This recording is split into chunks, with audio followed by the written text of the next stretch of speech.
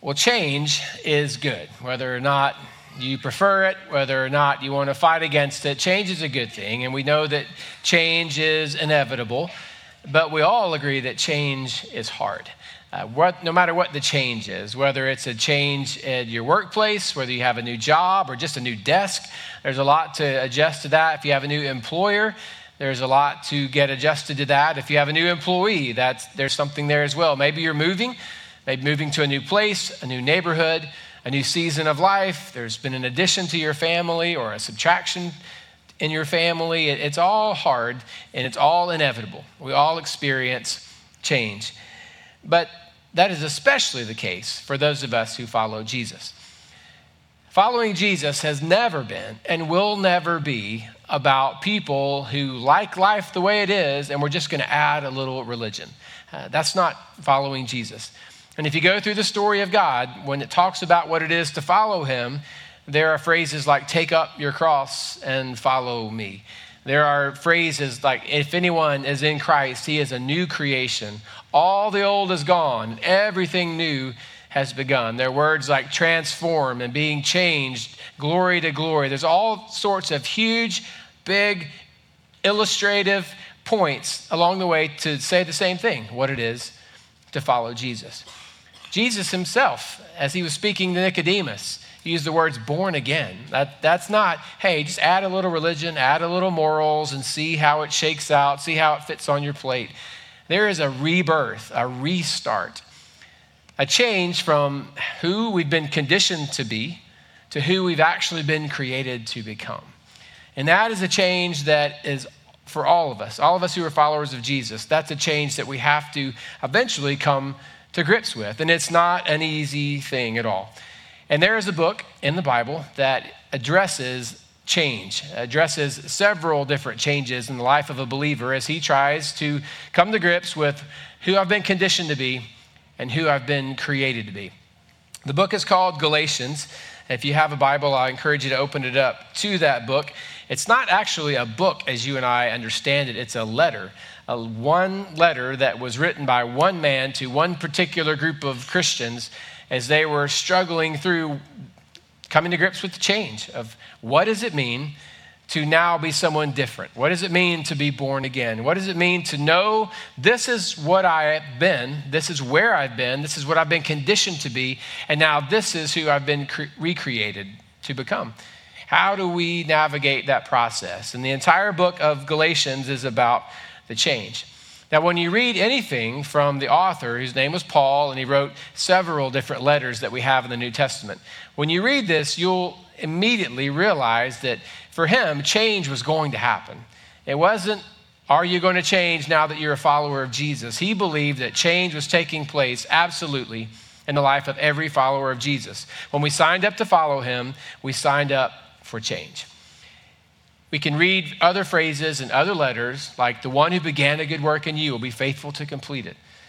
In other words, God's going to finish what he started. We read phrases like if anyone is in Christ, he's a new creation. That was his quote. The change is actually going to happen. It's not up to us. Are we going to change? Are we not? The question is how quickly and how effectively and how comfortable is that change going to be? It might be a little crude to put it this way, but that's kind of par for who I am. Anyway, my family, we have a couple of dogs. Love them dearly, Samson and Lucy, their brother and sister. Very different in personality and different in looks, but they came from the same family. And Samson and Lucy live outside. So if you're a dog person, just deal with it. We have outside pets. I'm sorry. They don't get to touch carpet. They don't get to touch hardwood. They stay outside in grass and concrete. That's where they live. If it gets really cold, they go in the garage where I have 2 heaters, not just one, 2 heaters. So they are fine. Don't call anyone, but they're never coming inside. They stay outside all the time. They turned 11 on September 1st, which means they turned 77, which means I have 2 dogs, a mom and a dad, all 4 people the same age now. So that's just kind of where we are in life. And mom appreciated that reference, I'm sure, and she's watching online. But they're all 77 years old. We love Sam and Lucy to death. But they don't know life other than the life that we've given them, obviously. I put up a fence for them. They run free. There are boundaries I've set up, but for the most part, they can do whatever they want, except when I need to take them to the groomers or the vet. And when that happens, I walk out, I hold the leash, and they know what's going on. And there's whimpering and crying and the whole bit. And I put the leash on their little collars, and I'll take them. They're about 55 pounds apiece, so they're not tiny, but they're not that big. And I'll take them out through the fence to the car, 30 feet max. Well, in 30 feet, each dog chokes and throws up at least 11 times. It is the craziest scene you can ever imagine. Like, it is just here to there. They see the car door open. They can hear the car running. They know what's going on. We've been through this over and over again for 77 years. They know how to do this. But they come out, I bring them, and there's just awful sounds. I actually practiced this week. I could mimic the sound. And then I thought about being on the mic and with you and the speakers. I'm just not going to do that to you, but just in your mind, if you could hear two dogs a dozen times apiece choking and throwing up, it is the craziest sound. And they're all over the place. And they think somehow I'm hurting them. But here's the thing. We're going to the vet.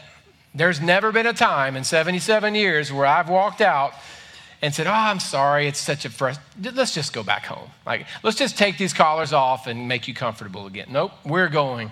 There's no question about it. We're getting in the car. The only question is, how comfortable is this experience going to be for you? And you get to decide. But we are going. And I look at my own life, and there have been so many times where I felt like my Heavenly Father is like, Chad, you're going to change.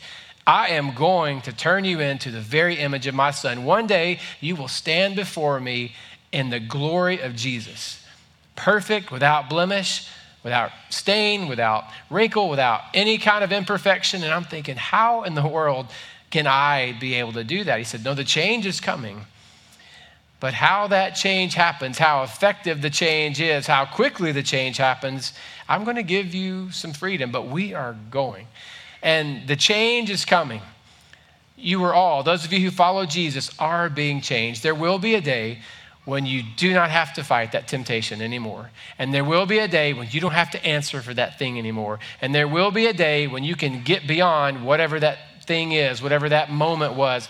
There will be a time when you never have that feeling again. It's hard for us to imagine, but it's going to happen. The change is taking place. But getting from the person we've been conditioned to be with our sin nature, our background, our experiences, our family, what we've heard, what we've seen, our culture, getting from that person to the person that we've been created to be, that is a challenge. That change process is difficult. And Paul wrote the letter to the Galatian church for the purpose of helping them through that change. So I know it's easy sometimes to look at something written 2,000 years ago or close to it and to say, well, I'm not quite sure that really applies. Listen, we're all doing this. We're all going through the same thing. So we're going to spend some time over the next few weeks in this letter to the Christians in Galatia. And at the end of the time, you're going to understand, at least if nothing else, what was going on in this church, and to be able to have a little more help in the process of change, which most of us in this place are going through. But as we do that, remember, Galatians is a letter. And each week, I don't have time to go through the entire thing, nor would you want me to. We don't have 11 hours a week to put through this. I get that. So we've got a small amount of time. But I want to encourage you to, on your own, work through this letter. Imagine if someone took your phone right now, found a random text conversation, and just took 2 text bubbles out of it and said, I want to see what this whole thing's about. And then came to you and said, what's this? Well, there's a lot of explaining to do because it's hard to grasp something in that way. And if you think about it, that's what we often do with God's story. We take a random text conversation. We'll just take the one from Paul to the people in Galatia. We'll take 1 or 2 little verses out and feel like, oh, we've got that. There's a little more time that needs to be spent. Well, lucky for you, there are 6 chapters that we've made Galatians into, and there are 6 days where you and I aren't together. So tomorrow, after TikTok, after Snapchat, after Instagram, And after Facebook, if you have 4 minutes in your busy, awesome, productive lives to spare, just read the first chapter of the book of Galatians, or the letter to the Galatians. And then Tuesday 2, Wednesday chapter 3, and so forth. We come back next Sunday, you will have mastered the entire letter, and we'll all be better for it. So work through that if you have an opportunity this week to work through that letter. But for us on Sundays, we're just going to take one of the changes each week. One of the 5 changes that Paul felt that was important enough to bring out, and we'll work through that together. And so today we're going to focus on number 1, just the first of the 5. And it's the change from being a people pleaser to being a God pleaser. Now, some of you, up until this point, the last few minutes have been going, yeah. Oh, people pleaser to God pleaser. All of a sudden, there is a connecting point. And it's a challenge for all of us. It's a struggle for every single one of us. And this is taken from a letter that was written 2,000 years ago. So it's been a human issue for a long, long time. That change from being a people pleaser to being a God pleaser.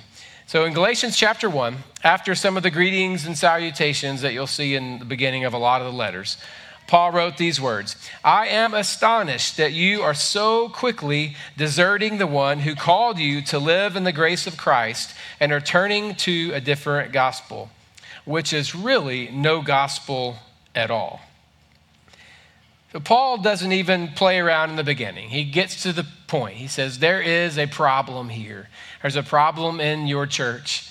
There's a problem with you people. And I am overwhelmed. I'm amazed that you have so quickly abandoned everything that we shared with you that was the core of who Jesus is and what he's about. And now you've adopted this mix of stuff, and it's really not the gospel at all. You've got some combination of thoughts and ideas of the truth I shared and the stuff that was passed down before, and this is not even the gospel. This church is not even founded on the gospel message anymore. He said, I'm astonished that it's happened so quickly.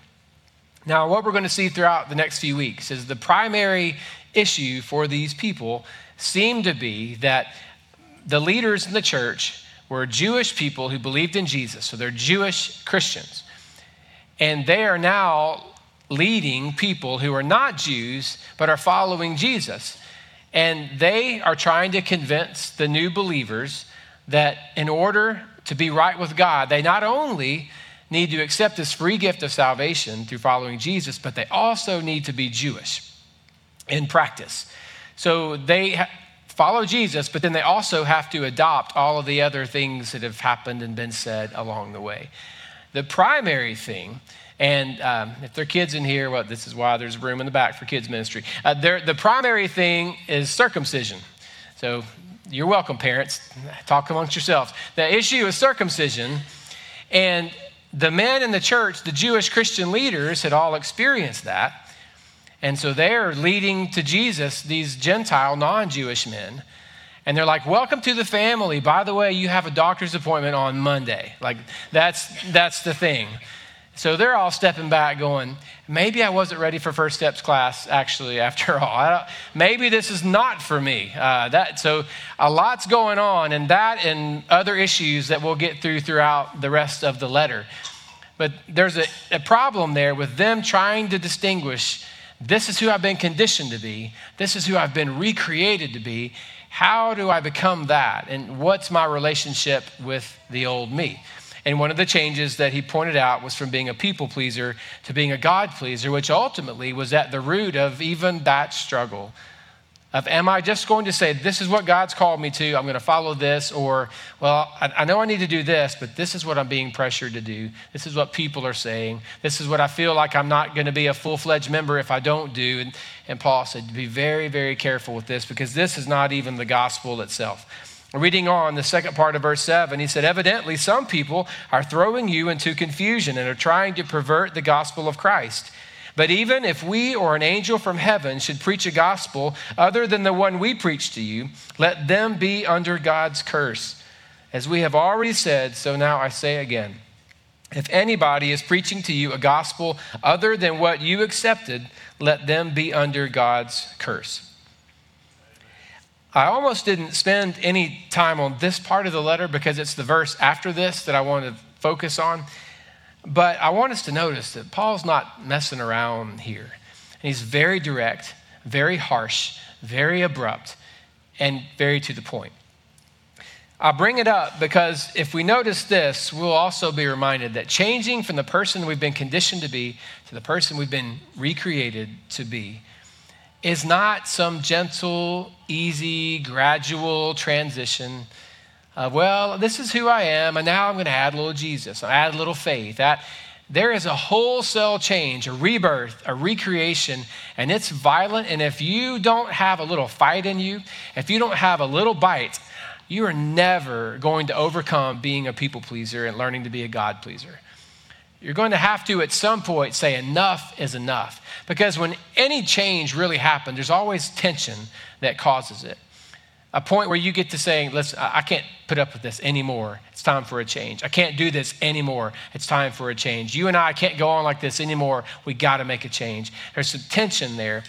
And this tension between being a people pleaser and a God pleaser, between the old me and the new me, between the person I was conditioned to be and the person I've created to be, is that tension. And Paul said, unless you're aggressive with it, unless you punch it, nothing's going to happen. To the point where he said, those leaders in your church, now, we read the verse. I'm not calling this out just to say words. He said, they are spiritual perverts. Now, I don't know about you, that sticks with me for a minute. Now, 2,000 years later, we have a different feeling on the word perversion probably than they did. But there are a lot of things I've been called that I've just let slide. I'm not sure how I would handle being called a spiritual pervert. I don't really know. I got a feeling that's going to be difficult for me. And Paul said, listen, that's exactly what they're doing. They are perverting the message that I've given you and taking you into places you don't want to go. And you've got to be very, very careful. And he follows that up to the next verse. He says, am I now trying to win the approval of human beings or of God? Or am I trying to please people? If I were still trying to please people, I would not be a servant of Christ. He said, if at the forefront of my mind is making people happy, I am not a follower of Jesus. If that is what drives me, shapes me, affects me more than the other, I am not a follower of Jesus. I can't do both. So Paul was saying, here is the fight. Who I've been conditioned to be, who I've been recreated to be. Being a pleaser of people, being a pleaser of God. And he said to them, I made my choice. I realized I couldn't do both, and I've chosen to please God. I've chosen to live for his approval and not the approval of people. I've made my decision because I know I ultimately cannot be a follower of Jesus if I am trying to keep people happy. This week I was at Vanderbilt. I have an twice a year appointment to follow up on some stuff I went through a few years ago. And yesterday, or this week's appointment rather, was my May appointment. So I tried to be a guy anyway. So they finally got me in and said, we will no longer, prescribe this stuff if you don't come in. So I drove an hour, went through the thing. I sat down with the physician's assistant and she said, what do you do? I said, well, I'm a minister. And her response was, oh. I said, well, okay, She said, that's hard. And at first, I was very careful. I don't like to ever say, my job is hard. Because most of you are rolling your eyes now going, oh, you didn't get up till noon probably. So I get that. I know how you feel about me. But I never want to do that. I can't look a soldier in the eye and say, oh, my job's so hard. Are you kidding me? I can't look. Some of you wake up, you go to work early, you've established a business, you've built a business, you work till dark. I can't look at you and say my life's hard, my job is hard. So I just kind of get quiet when people say that because it's all relative. All of our jobs are hard. But then she followed it up and said, keeping all those people happy. And then I understood what she was talking about.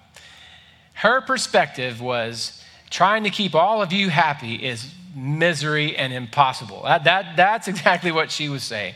And I was like, no, I have the greatest people, especially the 10:30 service. They are so easy and low drama. It's just easy. It was fine. But I knew what she meant because from her perspective, that's the job of a minister, to keep all you happy. Otherwise, you'll leave. And if you leave, we don't have the resources and we die and all that. Like, that's her perspective of it all. But the truth is, that's a tension for all of us. You're either keeping people happy, employees happy, a boss happy. You're trying to keep a coach happy. If you're the coach, you're trying to keep the parents of the players happy. You're always trying to keep someone else happy. You're working for someone else's approval. Some of you young men are fighting every day. You don't even realize it, just to hear your daddy say, I'm proud of you, good job. And you're fighting for that approval, and it's not coming. Some of you girls would love for more than anything just to have some man say, you're beautiful today. And you'll do anything for that. It's all about approval. It doesn't mean you're a bad person. It means you're normal and you're struggling with what we all struggle with. Whether it's the approval of a parent, whether it's the approval of a boss, whether it's the approval of a peer, whatever it is, we're fighting for that, and it changes and shapes our lives. We do a lot of stuff we never thought we would do just to feel a certain way, just to feel accepted, just to feel approved, just to please people. Think about how many times a day you ask yourself or think, what would someone else think? What would they say? What are they going to do if? Versus how many times a day you just say, what has God said? What has God said about this? I would imagine most of us think about other people's opinions and approvals much more than we ever think about. What has God said? I have a decision to make. What has God said about this? Well, that could lay it out. Or what is she going to think? And what is he going to think? And how will this affect this? And how will people view this? And we struggle with approval. But God is going to make the change in our lives. And if we're going to be a part of that, unless we're just going to gag and choke ourselves all the way from here to eternity, if we're going to get with the program and get with the change, let me share with you 3 things that you probably already know, but I want to remind you of. Number 1, God pleasers serve people without compromising their promises to God. A God pleaser serves people without compromising his or her promise to God. You were created to serve people. You were not created to please people. So I thought I was created as a blessing to God. Yes. And the thing that pleases God the most is when he watches us love and care for each other. When Jesus was asked, what's the greatest commandment? He said, love the Lord your God with all your heart, soul, mind, and strength. And if he had stopped there, most everyone would have said, amen, because people stink, and I don't want to deal with people, but I'm all about some God. And then Jesus said, and the second is just like it. Love your neighbor as yourself. You mean I gotta people while I'm here? Yeah, you do. At my house, people is a verb. Like when we go home on Sundays, my wife says, I'm peopled out. I'm like, I know exactly what you mean. People are not easy. We've all said at some point, life would be easy if it weren't for people. No one has ever said, my life would be perfect without traffic. Well, you might have thought it for a second, but you realize traffic is not actually the thing. Or my life would be perfect if it weren't for, restaurants. Like no one does, but it's always people. And we all feel like life would be perfect if we didn't have people. And God said, I love you. I made you for myself. But the one thing you can do that gives me the most pleasure is when you love and care for each other. But you were not created to please people. You were created to serve people. And there will be times when that's not the same. Where you have an opportunity to serve and to love people, and yet something is going to cost you, and you're going to lose integrity or character. And be very, very careful in those moments. Because there's never going to come a time where you can blame people for your lack of integrity. Well, God, you told me to do this. I was just trying to be a good friend. I was just trying to be smart here. I was just trying to build the business. I was just trying to use the gifts you gave me. God, you made me smart, and I'm just trying to manage this company. Or God, you made me beautiful, and I'm just trying to leverage my influence. Or God, I'm super athletic, and I know the platform got weird, but I'm just trying to. We can't ever blame people for our lack of integrity or character. We are people who serve others, not please others, but serve others without compromising our promises. Secondly, God pleasers serve people without compromising their calling from God. The first is more about right and wrong. The second is about wise or unwise, smart or not. In other words, there are times when you've got to step back and say, I would love to help you, but this is what I've been called and created to do. And I'm not going to have enough left over here if I do everything you want me to do here. And people aren't going to like it. They're going to feel like you walked away from them. They're going to feel like you're not helping out. But there are moments where you have to say, this is what I know I've been called to do. And I'll help any way I can, but I cannot compromise the calling I have over here. Even Jesus stepped away from time to time and got alone by himself and prayed. His disciples said, Jesus, come here, I got a question. No, you're going to give me some time away. And there were moments when Jesus would leave a town and there were still things to do, but it was time to move on because he was submitting himself to the will of his Father. So you've got to know when you're losing effectiveness in the areas that you're actually called to do, because you're doing all this other stuff that, it matters to some extent, but not compared to what God's called you to do. And then third and finally, God-pleasers serve people not because they fear people, but because they fear God. And this is what I hope you leave with today, if nothing else.